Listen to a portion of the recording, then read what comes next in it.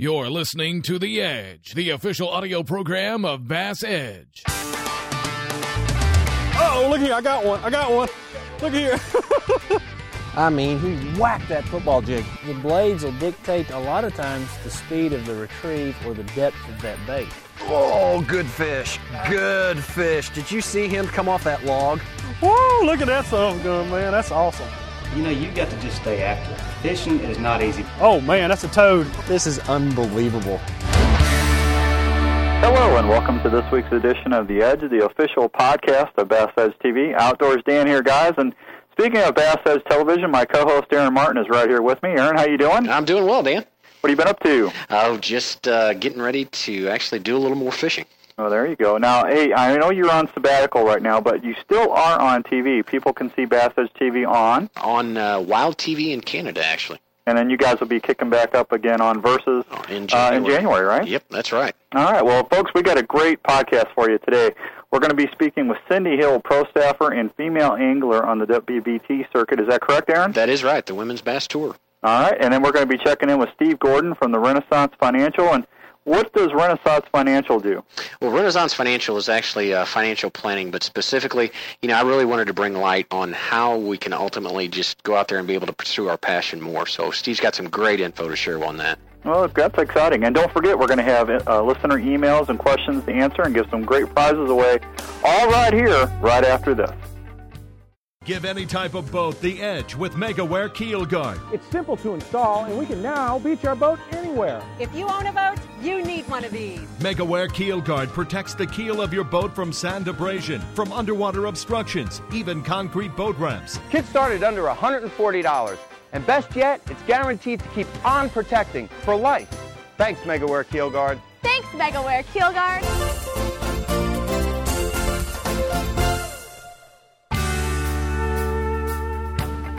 All right, welcome back to The Edge, the official podcast of Bass Edge TV. Aaron, I can't believe we're on our third week already. This is really flying by. Man, I tell you, it goes without saying that whenever you get to talk about fishing, it doesn't take long for time to pass. No, and I got to tell you, TV time's going to start up again, and I know you guys are on Wild TV in Canada right now, so that got to make you feel good that you're on almost the whole year. It does. We have a tremendous amount of following there for our northern neighbors, and it's just exciting to be able to share that experience, that on-the-water experience with them as well. But, right now, back in the States, we're gearing up for Season 2, which will start, believe it or not, already in January. Yeah, I can't believe it. I mean, Outdoors Traditions, we start our third season in 4 weeks. I can't believe that either. Yeah, it goes You've quick. been traveling all over the country trying to get hunting and that done as well, so you know full well. Well, I came up with really a sad realization the other day. You and I are not going to get to fish this year.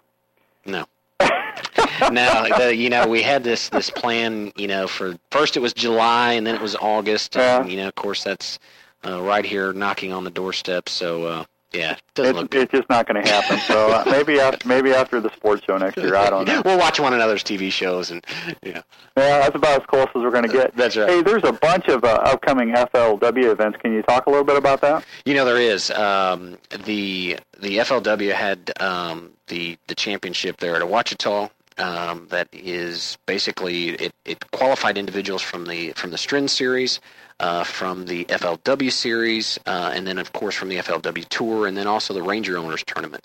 So that is happening at Ouachita. Then there's just a tremendous amount of B.A.S.S. tournaments that's been going on with the Elite Series. Of course, as you well know by now, we had Steve Clapper on, and he ended up winning the FLW tournament there on Lake Erie, of which we were blessed to be able to tape on that lake. So there's just a lot of things happening.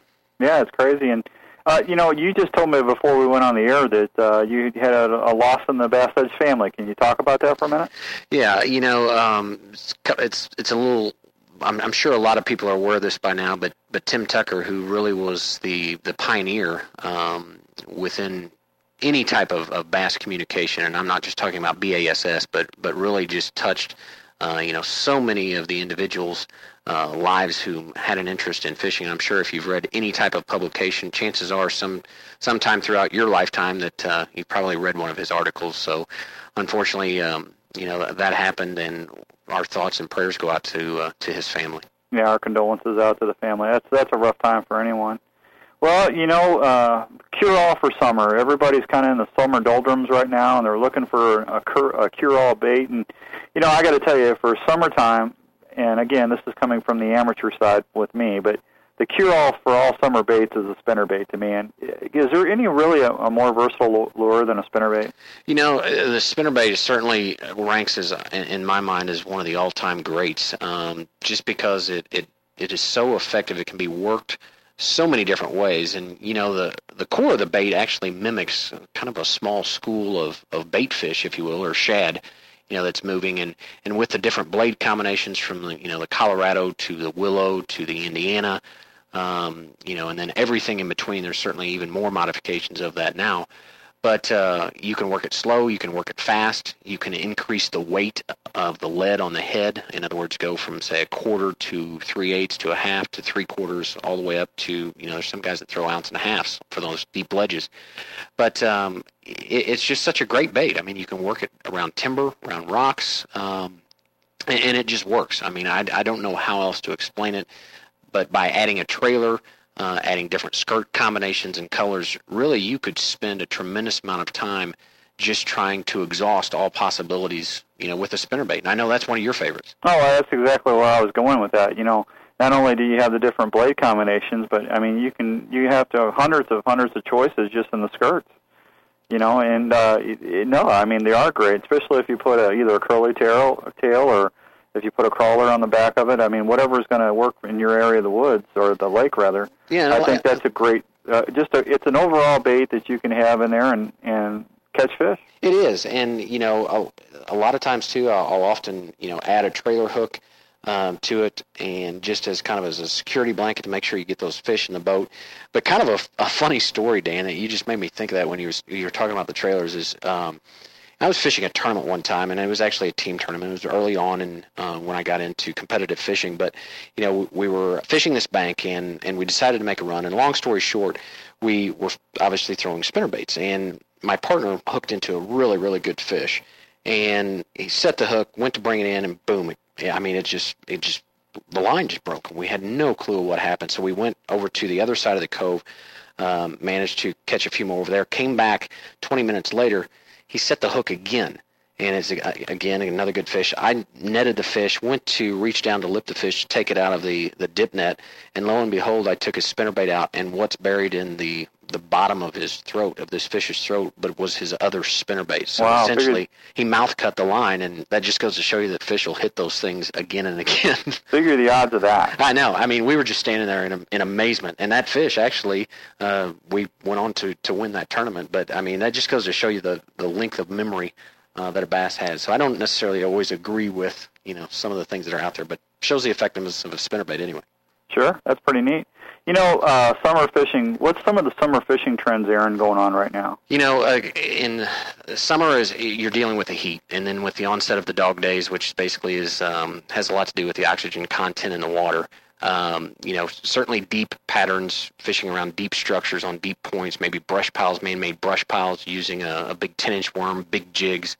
Of course, then you've got on the deeper reservoirs, clearer reservoirs, fishing for those suspended fish, either with a swim bait, a drop shot, or even a spoon, to where those fish will suspend right at the thermocline. But I'm also a big believer that there's always some shallow time fish. You can go to lakes like Grand Lake in Oklahoma, or to even on the Potomac where there's current and tidal systems. Those fish will position in very, very shallow water, and when that water is stained and those fish are shallow, there's nothing better than picking up a flipping stick and a jig or a tube or some sort of creature bait and just going target fishing. That's awesome. Well, I tell you what, folks, we just threw a lot of stuff at you in a very short time. We need to take a short break, and when we come back, Aaron, we're going to visit with your friend Cindy Hill, and she's going to take us fishing on ledges and some other good stuff right here on The Edge. You've got the truck. You've got the toys. Now it's time to get the hitch that gives you more time to play with both. It's the Tow and Stow Receiver Hitch by B&W. You want options? Select the ball size, adjust the height to level the trailer, or stow it out of the way in just seconds. It's 10,000 towing pounds worth of durability, convenience, and the latest technology that has made B&W famous. The Tow and Stow Receiver Hitch by B&W. Call 1-866-BEST-HITCH. Welcome back to The Edge, the official podcast of Bass Edge. Okay, we are back on The Edge and joined by WBT competitor Cindy Hill. Cindy, thanks so much for being part of The Edge. Oh, thank you so much for having me here. You know, Cindy, there's a lot of techniques that I want to get into a little bit later in the podcast. But first, you know, one of the things that is kind of at the top of the list is female participation in the sport of bass fishing. And although I think it's been around for a long time, you know, with women competing and enjoying the sport from a recreational level, it's just really starting to get some press. Yes, it is. We're finally getting our name out there, and the women are starting to come out and enjoy the time that the women have fun spending together. You know, in a sport that's been really dominated by male participation, you know, take for instance yourself. How did you get involved in the sport of fishing? That's a funny story. For me and my husband to date, I had to learn how to fish with him, and he taught me how to fish. And we spent good quality time together. And when we had kids, our boys enjoyed. It was a family affair, good quality time together, and that's the only way. Was it always bass fishing, or did you? Well, we crappie fish, we catfish, we crappie fish, we do whatever. Was it always at a competitive level, or did? No, we go out at home. We go out all the time, just crappie fishing and having good cookouts and fish fries and getting the family together and sitting out on the deck, enjoying friends and family. So, you know, what advice, because obviously I have a little girl who's 3.5, and, you know, that's one of my concerns is when you're an angler and you enjoy the sport, trying to share that sport with others is a big concern of mine. It is. You know, and how not only to get other people, but specifically, how do you think, what is a good way to get females involved in this sport? To me, if we don't get this next generation of females out there enjoying their time with their father or their mother, their brother, their spouse, their boyfriend, they're missing out on life. Everything enjoyable is out there spending good quality time together. Get these kids off the street. Yeah, and it's give them an outlet. Exactly, and that is what ultimately, you know, really I thank fishing for, from the standpoint, because once you get involved in it, I mean, it is addictive. It is. And you talk to people that fish, and they turn around and say, "This is my stress reliever," and the spouse doesn't get involved in that, but they need to get involved in that because the quality time they are together, it makes or breaks the marriage. Right. I mean, you've got to spend quality time with your family. Well, and the challenge. Yeah, and that's the thing. I mean, you know, there's so many different, what would you say, ways to spend your time now as a kid or a teenager that, you know, it's essentially in competition with video games and all the other extreme sports that they're doing. But to me, fishing is one of the best extreme sports there is. It is. And it's so addictive. Just take the time, teach that child how to throw a spin caster or a bait caster. Just turn that brakes down and let them cast till they get the good feel of it. And once they hook that first fish, that's it. They're ruined. They are hooked for life. Literally. Hooked for life. Literally. Yeah. You know, what about as far as with you getting into the sport? Because I think, you know, I can say from even at my level, when you walk into any major sporting goods store, you know, even given the experience that, let's say, that you have, it can be intimidating for people that are just starting out in the sport when they look at all the tackle, all the different rods and reels, and, you know, any suggestions there on how to make it just easy or simple? Well, it's overwhelming when you walk, even at Walmart. You can walk into any store, and it's overwhelming of the rod selection and the bait selection. You're like, where do I even start? But, I mean, find you a good quality rod, a good reel, good line, and a good bait. A spinnerbait, good search bait. Spinnerbait, learn how. Go out every day. I mean, go out and fish. And that can be done at your local city lake, a farm pond. Or your pond, or the impoundment at your apartment complex. Yep. Just go out there and feel comfortable. You've got to build your confidence up Throw that spinnerbait all day. And when you catch a fish, you're hooked. That's it. Well, and I look at it like, just, I've used the example before, whatever sport you're playing, whether it's golf, tennis, basketball, baseball, you look at athletes that, whether it be at a recreational all the way up to professional, you have to practice that. And, getting comfortable with your equipment, like you talked about casting, knowing what those baits are doing. Any thoughts there as far as from a practice standpoint? Well, when kids get out of school, if they want to walk down to the pond or they want to walk down to the apartment complex water shed, just walk them down there. Go out there and spend some quality time with them. Tighten it up to where they don't backlash every cast and make them feel good about what they've done. Instead of playing the video games, instead of sitting behind the TV, get them outside. Well, and the other thing, too, I think, is that I can always remember from, like, the involvement with my dad. That was just time that I knew right then and there I had his 100% attention, because you're in the boat. It's not like you can run away. Yeah. You know what I'm saying? Well, I think we dropped the female side of that. Okay, you're saying me and my dad. I didn't have a dad around. So, it was me and my mom. And she taught me how to fish. We sat on the bank and fished with a cane pole at the fishing rodeos. Everybody does that. It's open to everybody. She took the time. So, we kind of leave the females, the little girls out. Exactly. And get these dads to involve that girl. Don't say this is what you're supposed to do. Go out and have fun. Laugh. Have a lunch. Take a picnic. Just make her enjoy that day. And don't put any restrictions on. Don't, yeah. If you have to get you some crickets, some worms, some little worms. Well, let's transition now over into, technique specific. You're from Middle Tennessee, correct? Middle Tennessee. And, even though you call, I guess, Percy Priest and Kentucky Lake and some of those your home waters, you obviously travel all over. But you also have really got into, you're very good at ledge fishing, throwing a jig, some of those different techniques. Let's focus a little bit about, is there a particular bait that you really like to throw more times than not, that is really your go-to bait? My go-to bait would be a jig. I love throwing a topwater. There is nothing better than the excitement, the heart pumping that you'll get from just a topwater bait, the explosion. There's nothing better. So once let's say if you're only applying the topwater in the early morning and now you've picked up the jig, there's so many different ways that you can fish a jig. You can flip it, pitch it, drag it, pop it. Right.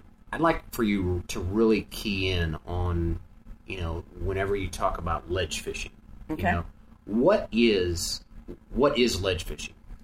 Ledge fishing is when the fish are after they've spawned, they've gone into the post-spawn, summer heat, the oxygen level is way down and the water is 80, 90 degrees, or they drop out on the ledges, on the river ledges. For instance, specifically like Kentucky Lake. Kentucky Lake. Mm-hmm. That's a good one. Okay. Kentucky Lake is a good one. And they live there. They never move. The shad follow them out there. They're out there for the good quality, the water. And are there, when you're looking at these, trying to identify ledges, because obviously, using our example of Kentucky Lake, the river, it's a river system. It is. And it has a river channel that runs basically the entire length. So essentially there's going to be some form of ledge throughout the entire course of the lake. But how do you narrow that down for beginning anglers to say, okay, this is an area that I need to key on and start with? If you look at a map, a good topographical map, you'll see that these pockets go back in their excellent spawning flats. And then you look and there's the old creek channel before they flooded it, made the lake, runs out to the river channel and makes a point. That's an excellent ledge. They're going to transition from the back of those creeks, from pre-spawn and spawn, and drop out into the ledges. And then they'll hold on those ledges. They'll live there. Okay. Until the fall, and then they'll follow the shad back up into the So once you start with and identify from a topographical map of these spawning pockets, with the creek channels, then how do you narrow down and really dissect those ledges? Well, when you look at the ledge itself, if it's a point that runs out, instead of just hitting the top of that point, you want to cast to the right of it, the top of it, to the left of it, because there is going to be a sweet spot. Now, this lake, Kentucky Lake, is a current-oriented lake, and they may be sitting out there above the current, waiting for any predators or any fish to come by. But they may be on the down current side or the dam side, and they sit there waiting for us to throw a jig in their face. How critical is electronics play in dissecting? Absolutely. You have got to have good electronics, because that's your eyes underwater. I mean, we're looking at a sport here that I don't see a golf course or a hole that I have to putt to. I'm looking mentally, making a picture of how this point lays, and I don't see it. It's underwater. Mm-hmm. I mean, I have to visually see how my bait is working over that point, how that point lays, and where I think the fish ought to be. So do you set up on it from multiple angles? Absolutely. You don't know where they're going to be on that ledge. You don't know how they're wanting the presentation. Do they want it a drag? Do they want it hot? Do they want it yanked? Do they want it, subtle presentation or whatever? So whenever, let's, I want to get specific on a ledge, because when I think of a ledge, that's probably open for interpretation. Can you describe some of the different types of ledges that you're referring to whenever you say identifying these spawning pockets? We've got the creek that's coming out into the main channel. Walk us through a couple scenarios there of the type of ledges that you're targeting. Okay. You can look at, like, the back of the creeks that runs out and makes a underwater point. And is that right at the main channel? Or is that back? Runs back? Toward the main channel. But right. You can have secondary channels. But this temperature of water, they're going to be in the coolest water, so they're going to go further out toward the river. Okay. So, I mean, that's a underwater point or a underwater drop-off, or it may be in ledges to where it stages down. Kind of stair steps. Stair steps, just like you see on a riverbank or an old dam, to where they stair step down. Currents eroded maybe because the water got Right. up at some point in time and it's cut a channel up higher, or you got shelf rock or something like that. Especially shelf rock. Middle Tennessee is full of shelf rock. Okay. So, I mean, you've got stair steps down. So then do you normally, let's say if you have a situation to where it is a stair step, are you going to fish every single one of those stair steps? Until you find out where those fish are positioned, you have to hit the very top of it, and you can sit out deep and throw, cast in, and work it down, and eventually you're going to set a pattern to where you know if they're on the 20-foot section, or they're on the 15-foot section, or they're on the 30-foot section. They may be right there out in the river. And then what are your specific bait? What are your target baits that you'll use to dissect these ledges, whether they be stair-step ledges or just an individual single ledge / point? What are some of your bait choices that you like to throw on those? I'll definitely throw a deep diving crankbait. Okay. And deep diving meaning DD22, okay. 16s, anything that digs down to where it can step down the complete way out back to the retrieve of the boat. And I want to feel what's down there. Is this gravel? Is this mud? Is it a stair step? Or is it just a complete drop off into the river channel? And then I'll turn around if they're not aggressive enough to hit a deep diving crankbait, I'll turn around and throw a jig or a worm and find out, what do you want? What's going to fire you up? What's going to make you bite? Right. And then on the jigs, are we talking predominantly football type heads to work those ledges with, or round ball heads, or just combination? If you don't have a lot of rock, you can go with a round head, but when I've got a lot of rock or brush, I'll use a football head to get down there quicker. Mm-hmm. Let me feel it. I want to go as light as I can go on a jig, but I've got to feel what's down there. When you're throwing a worm, you're gliding through it. You're not actually feeling what's on the bottom. Is that brush? Is that rock? In other words, you want to stay in contact. I've got to be in contact with the bottom. Okay. And the football head helps you from getting snagged. It does, and it gets down there deeper, quicker, because it's heavier. But you can go with a lightweight football head and get up on the top. If I go shallow, I'll go with a lighter football head. Okay. Just because it simply doesn't have to drop down as correct. quickly. Correct. Then, taking it from that standpoint, how long do you spend on a spot? Do you have any rule of thumb, before you, are you going to run through all three of those scenarios, let's say, and then if you still don't get the response that you're looking for, are you off to the next one, or? Well, it's a great big picture. You've got to look at when I idle over it or I idle near it, do they have bait fish? I'm not going to sit outside if I don't have a restaurant down the street or a grocery store down the street. I mean, that's an excellent way. If they've got their bait fish, and then you've got to add in, there's so many elements going into that.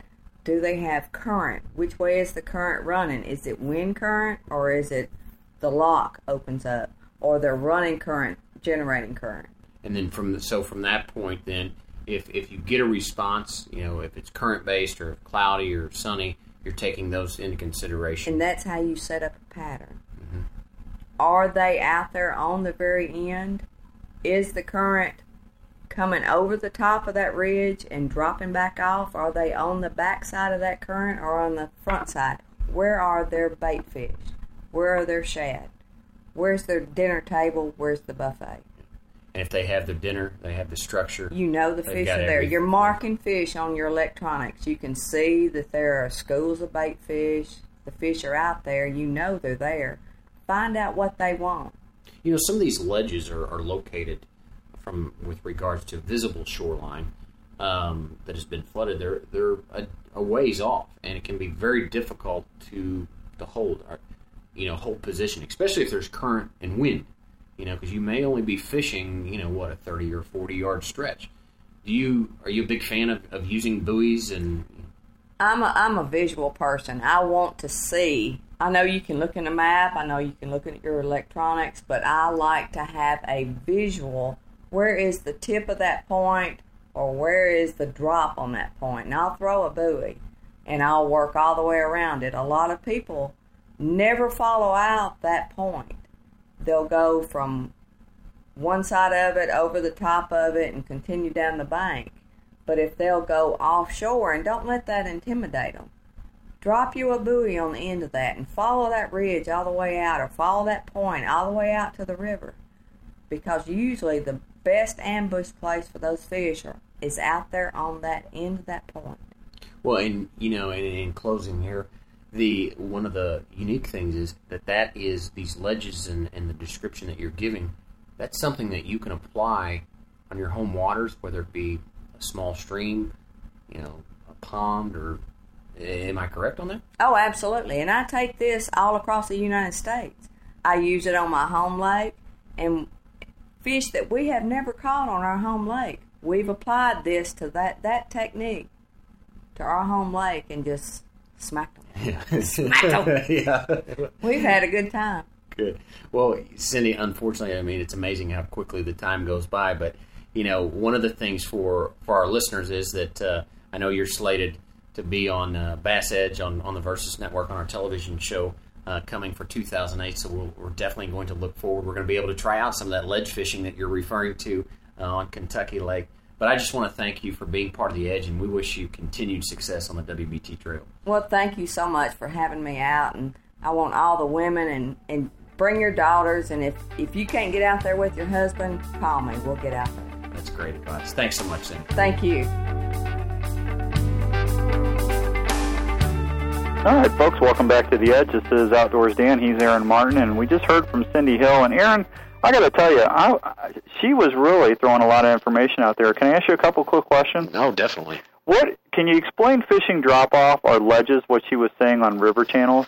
Yeah, a lot of the, especially man-made reservoirs, are essentially just river systems that have a dam that was built. And obviously, when this floods, you still have the remnants of the existing river channel. So, once those, let's say once the lake fills and let's say it floods a farm bottom or something like that, you're still going to have a distinct drop-off. Even once you work back up into some of the coves and bays of a particular lake, those creek channels flood, obviously, way acres and acres back up into there. And when you get to those edges or at the mouth of them, there is where those two river channels meet, or where the old river channel still swings up against the bank, it'll drop from maybe 12 to 35, 40, 50 feet, down off the side of that. Some of them are going to be like a bluff, a sheer bluff. Some will be more of a if you kind of think of a river, to where the river has eroded away the bank, it'll be more of a slower sloping.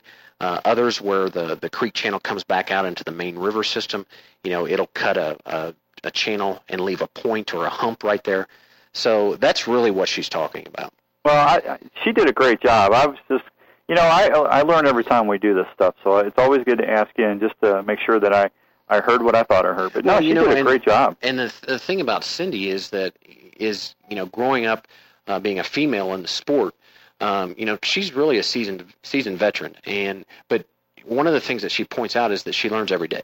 Oh, sure. And, it's just her passion is just being able to go out there and not only enjoy the sport, but also to help grow the sport from both the female perspective, but also just introducing it to kids and younger people who maybe want to take it up for recreation. Yeah, I love what she said about using big jigs. That goes along with my theory. If you want to catch big fish, use big baits. Right, and and that's I know my experience has been with those bigger football type jigs.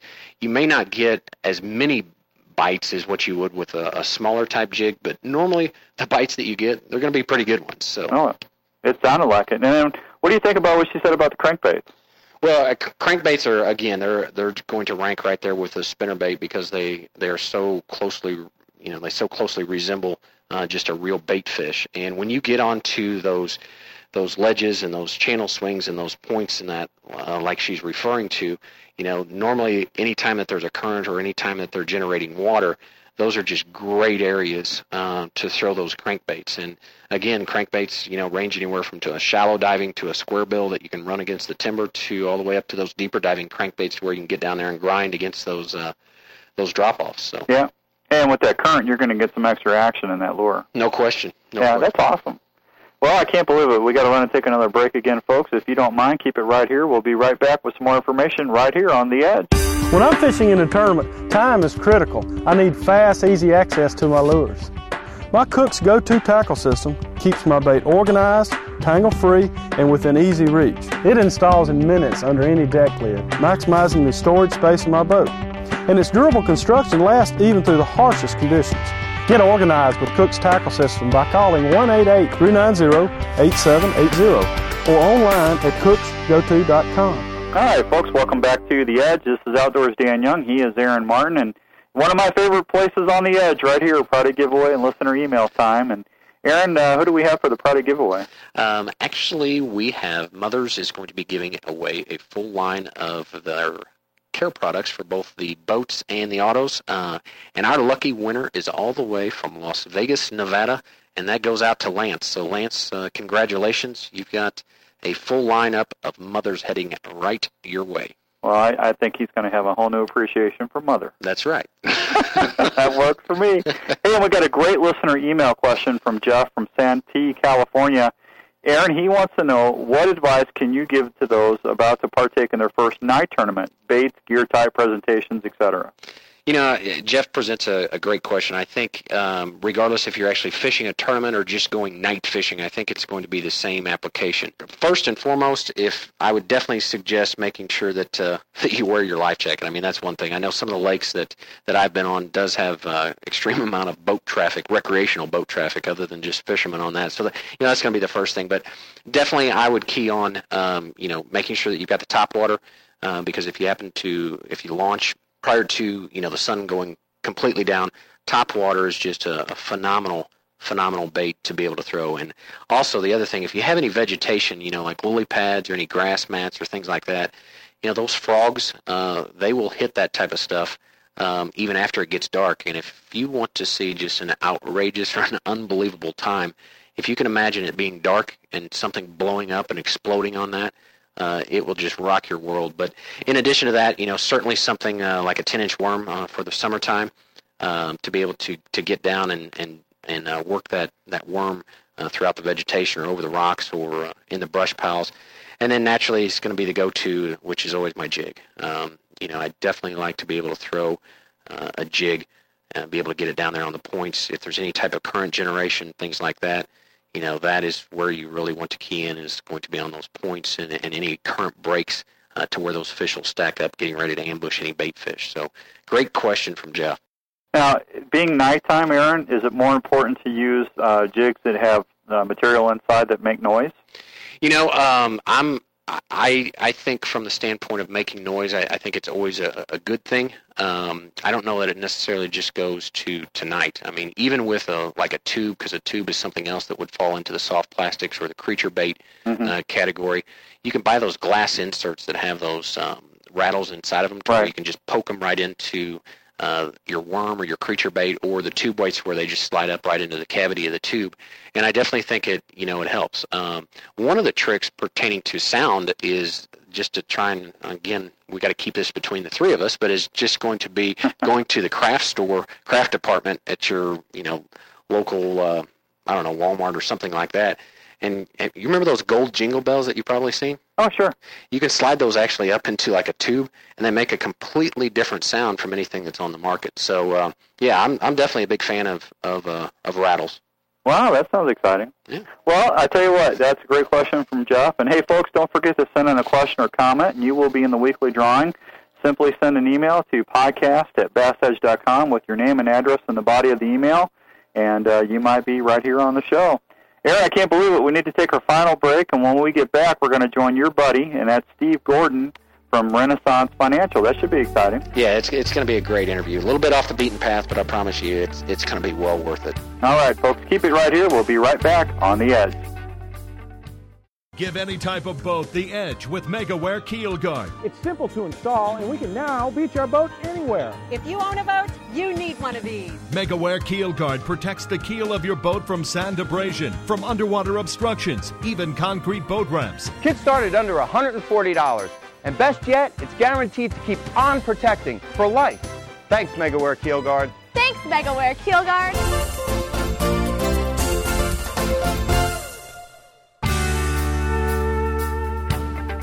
Okay, welcome back to The Edge. I have the pleasure of being joined by a very, very unique guest today that is applicable regardless if you fish recreationally or fish as a professional or don't fish at all, really. And that is Steve Gordon with Renaissance Financial. Steve, thanks so much for being part of The Edge. Well, thanks, Aaron, for having me today. Well, the funny thing is that when I was anticipating this interview, it's a little bit off the beaten path as far as from fishing perspective, but yet when you stop and think about it, financial planning and making sure that you're reaching your goals to be able to fish in this sport, whether it be as a recreation or, as a profession, financial planning is imperative wherever you go. Yeah, it really is true. It doesn't really matter what walk of life you're in or what your interests lie. Financial issues are always very important to everyone, and fortunately not everyone takes the time or has the right person advising them on these topics. Well, and, your specialty and Renaissance of itself is that, per se, you work with a lot of professional athletes, but you also work with a lot of business owners and a lot of real estate professionals because that is much like kind of running your own business. Why don't you tell us a little bit about kind of the process of, financial planning and how we can benefit from that? Yes, at Renaissance, we're an independent financial planning firm. So what we do is we meet with an individual. They decipher to us what their financial goals are first and foremost, and occasionally we'll even walk them through the process of identifying what the goals are in the first place. Then from there, we'll do a quick snapshot of what they're involved in, from short-term savings to retirement plans they have through their employer, just to get a feel for what they're actually doing. Because oftentimes we find that a person has established what their goals might be, but what they're actually putting into play doesn't quite meet the goal. A lot of what we spend our time on is just establishing savings programs for individuals, because I don't doesn't really matter what level of income you are. Saving money is always the biggest challenge for anyone. Well, I think that's a very good point, because people think that, well, when I make more money, or when I win more tournaments, or when I do this or do that, I'm going to start saving more money. And quite honestly, that's not the case. It's just as hard, regardless of what your income level is. That's absolutely true. And if, regardless of your age, talk to anyone who's 10 years older than you, and they will always, 100% of the time, tell you as advice that they wish they would have saved more money as a younger person. So one of the things that we really counsel our people on, whether they're 25 or 65, time is of the essence, and saving money is the challenge, and the quicker you can do it, the better. Even if it's a relatively nominal amount for a younger person, the power of compounding interest in time is our greatest ally. So putting off the whole savings game, assuming that at some point in the future it becomes easier, it never does become easier. The only thing that becomes easier is if it's a set automated program where you're having a certain dollar amount taken out of a checking account and sent that automatically directly into an investment account.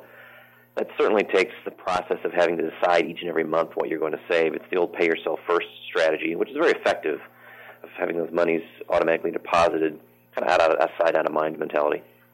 Well, and I can remember the example when we started working together very early on, 10 years ago. I think you had made the comment that, hey, if you got a raise, or if you got this windfall of money that came into you, you're going to notice it the first few weeks. But yet, if I come back to you a year from now and say, hey, how did that change your life? Chances are, if you don't make that decision to do something with it right then and there, it's just going to get absorbed. That's exactly right. And some of our strategies are simply just tracking what a person would owe in, say, an automobile payment or a student loan payment or some sort of ongoing payment that's expiring at some point in the future. If a person has a $200 or $300 or $400 or $500 payment coming due, oftentimes, you're right, a year later, if you were to identify what did you do with that $300 payment that's now gone a year later, they would not be able to know where that $3,600 a month in their budget goes. It just evaporates. So as payments are coming due, we often just shift that money that's in the budget and you're used to paying for it, just shift that right over to the savings column, and then you can go from a reasonable savings number to a rather sizable savings number pretty quickly just by paying attention as things come due, and if things are paid off, shift that into the savings column automatically. Well, and with that being said, fishermen are very much, anglers just in general are very goal-driven. I mean, whether we're saving for the next boat, the next tow vehicle, the next rods and reels, tackle, place on the lake, what have you, it doesn't matter. Bottom line is that if we know how to get there, and we have just like map study on a lake, how does the financial planning process and the differences that Renaissance and yourself and your team, how does that, walk us through that? Well, the process is exactly what you're getting at. The process is identifying what the goal is first. And unfortunately, not enough people spend enough time really identifying what they want to accomplish with their money. Everyone knows they're supposed to save money and they're supposed to invest it, but they don't always identify what's the exact purpose of it down the road. So we have this person identify, is the primary goal, let's increase short-term savings? Is the goal, let's set aside money for the education of a child? Is the goal putting money away for retirement? And at what age do you identify retirement? And also, what does retirement mean to you? One person might want to retire and never work again. Another person may want to get to an age of financial independence so that they're only working as they enjoy it, or their fishing becomes more and more of their time and less working to be able to afford their hobbies. So identifying the goal is critical. Then we take a snapshot of where their monies are going now and do an overlap. And one of the key things we study is the timeline of when a person might need funds and manage it accordingly. In other words, if a person needs monies for a larger purchase, or the college years are upon us, or retirement is right around the corner, because the goal is a short term, those money should be invested very conservatively. If a person can let money sit in a retirement account for 10 or 15 or 20 years or longer, then those money should be invested very aggressively. And aggressive, I mean more stock market based. Because if you have the appropriate investment for the appropriate timeline, we tend to make better decisions because you're sticking to the fundamental of money can be in the stock market, but if it's for a 15 or 20-year timeline, we usually have good results. If you're trying to double your money quickly in a stock investment to then go purchase a home, that's a very dangerous proposition because the timing of the market is too much of a factor, whereas saving for a large purchase or your goal is on top of you, We should be shifting money away from the stock market into more interest-bearing accounts. So basically what you do is you allow the individual, I mean, it's all dependent upon what maybe possibly the age, the goals, and then tie that back into picking the right vehicles to help get them there the most efficient and effective way.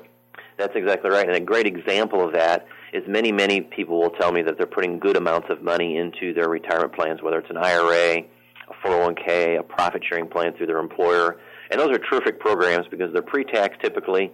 Oftentimes the company is matching it. The money grows tax-deferred. I mean, they're terrific programs, but the issue becomes a person will use them, and again, it doesn't overlap with their goal. I'll have many people tell me they want to either cut back or retire or shift more of their time from working into their hobby or their sport in their mid-50s, for example, and yet all of their money is in a vehicle because of the IRS rules. You can't get to 401ks, IRAs, profit-sharing monies without severe taxes and penalties until you're 59 and a half.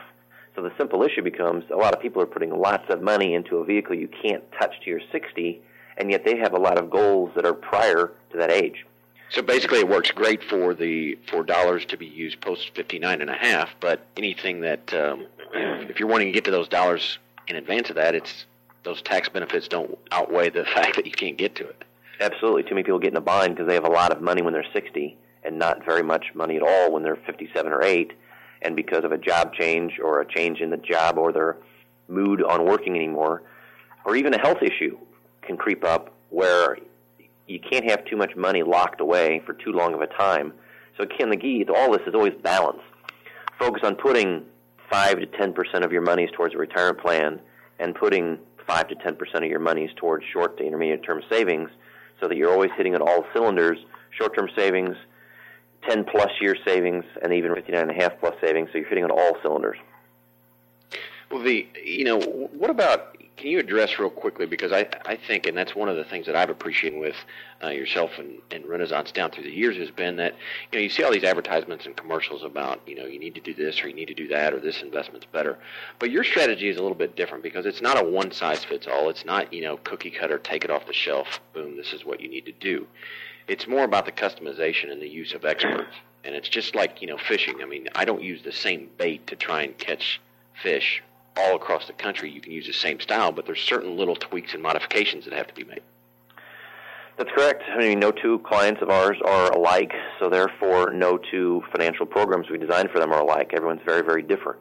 The beauty of our system is that we're an independent firm, so we represent the individual first, identify their goals, identify what vehicles they may need to improve their situation, and then go out on their behalf and find the best vehicle for their situation. Unfortunately, a lot of our competitors or a lot of the people that people have had dealings with in the investment business are working for a company that has a product line, and their main job is to sell a particular product on behalf of that company to individuals. So a lot of investors out there get kind of tired of the process of having to sift through where does the advice begin and end versus the product-driven sale. It's important that you focus on somebody who's really identifying what your goals are and trying to accomplish those goals on your behalf, really regardless of the product. The product is very secondary. I just view that as a tool of my trade. My job is to accomplish a person's financial goals and walk them through the process of identifying the goal and accomplishing those goals, whether they need a Roth IRA or a college fund or an insurance product or a savings vehicle. That's very, very secondary, and those vehicles come and go. It's critical, though, that the working relationship is one based on trust and confidence more than a product line. Well, and in our last minute here or so, Steve, what do you see, and not even necessarily specific to fishermen, but because angling is such a diverse group. So I mean, it's just more of an interest than what it is necessarily a personality trait, I guess. But what advice can you pass on to anglers out there, or maybe downfalls that you've seen through your career, to make sure that we're doing to be able to hit our goal and be able to pursue our passion, moving forward? Well, if that's a high priority for a person, just identify that and really start applying time, effort, and monies towards accomplishing that goal. I mean, I believe life is all about balance. I've got people who have oversaved for retirement, and because of illness, they've not made it that far. I think that it's key that you enjoy life now and save some for the future. If a person is wanting to pursue fishing as a hobby or even a business, I think you should design a financial program to accomplish just that. You're a prime example of that. That's something that you've had a passion for a long time, and you've pursued it and made it into a business, versus a lot of people have that as the social pressure is that you have a job at a company and then you go fish on the weekends, and that's a hobby, and you shouldn't spend too much time on that. But the reality is, the beauty of my job is I get to meet a lot of people from lots of walks of life who do about every profession you can think of, and I've always studied them for what they like about their job and what makes them successful. And I have found that the people that are successful, it's because they've found a profession that's a part of their passion, and they've almost converted a passion or a hobby into a business. Because if you enjoy your work, success will come. If you're trying to work for a company because you think there's a lot of money to be made there, it just doesn't always work out. Because I think if you're really into something and you really have passion about it, you're more than willing to put the time and the effort into it, and then the success comes naturally from that. Well, and that's just great life advice right there. And, that you bring up a good point is that a lot of anglers have the ability, even if they're not necessarily, if that's not how they put food on the table, they have the ability to deduct expenses and really classify that passion as a business. Correct? Yes, you can take expenses that are applied to fishing and deduct them against the income earned from fishing. Technically, a fisherman is no different than an independent contractor, which could be an athlete, which could be a person that sells real estate. Anytime you're an independent contractor, there's some specific retirement programs you can use, one of which is an SEP, which is a simplified employee pension program, where you can deduct monies from an independent contracting business as it's kind of a souped-up IRA, where you can do 25% of your earnings can be put into this pre-tax. It's an advanced version of the IRA, which only has a $4,000 limit. So, and that's where, again, that team approach by working with a financial planner who understands and looks out for the total picture, bringing in the accountant and the attorney if need be, to have basically that team or that staff there, to make sure that you're pointed in the right direction. Sure. It's my job to take a person's financial stress and strain off of the table so that they can go out and spend more time with family, with friends, with doing what they enjoy and what their passions are. Because unfortunately, a lot of people spend a lot of time worrying about money issues. But I think if you get hooked up with a person who can genuinely look after you and take care of financial issues, that frees up a lot of your time and mental energy to spend on the things in life that you enjoy. No doubt. And unfortunately, Steve, believe it or not, we've ran out of time. But I can assure you that we're going to have you back on the edge. This is we've only just skirted the surface, and there's a lot of things I think that directly impact recreational anglers as well as competitive anglers alike. But for the purpose of our listeners, how can people get in touch with you? There's two methods. Our phone number here is 1-800-440-5039, and then my extension would be 219. Or you can email me at steve.gordon, which is Gordon, at rfconline.com. Okay. And certainly several offices located around the country, but this way here that if somebody has a direct question pertaining to their situation, they can either email you or give you a call. Absolutely. Okay. Well, Steve, thanks so much for being part of the Edge, and we'll look forward to talking with you again in the near future. Hey, I appreciate it. Thanks a lot.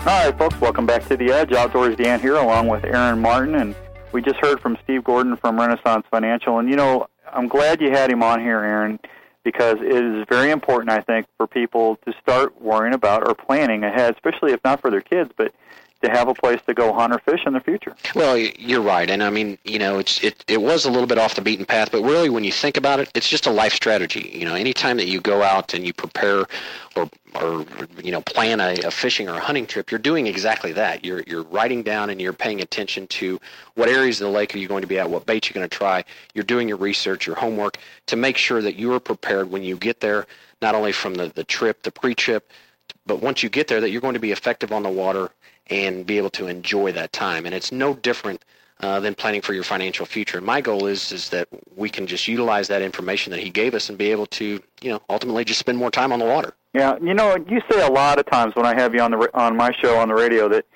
you don't have to go out and buy the $60,000-$70,000 boats to be a good fisherman or just to have fun on the water. But, even an entry-level boat these days, you're looking at a pretty good chunk of money.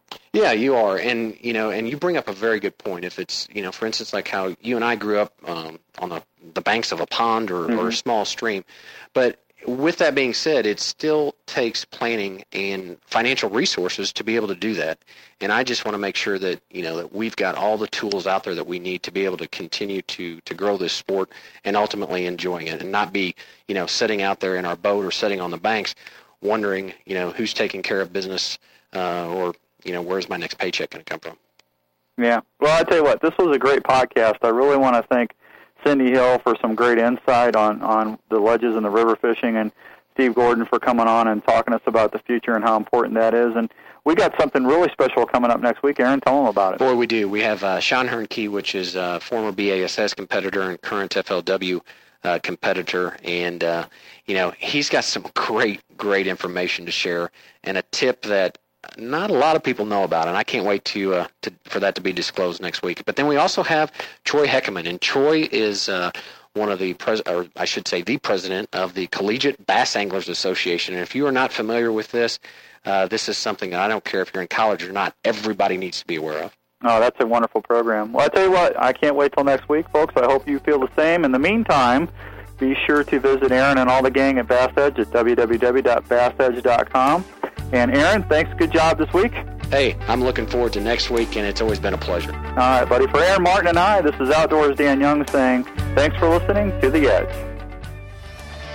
This week's edition of Bass Edge's The Edge has been brought to you by B&W Trailer Hitches, Cook's Tackle Management Systems, Locker Bar Boat Security Systems, and MegaWare Keel Guard.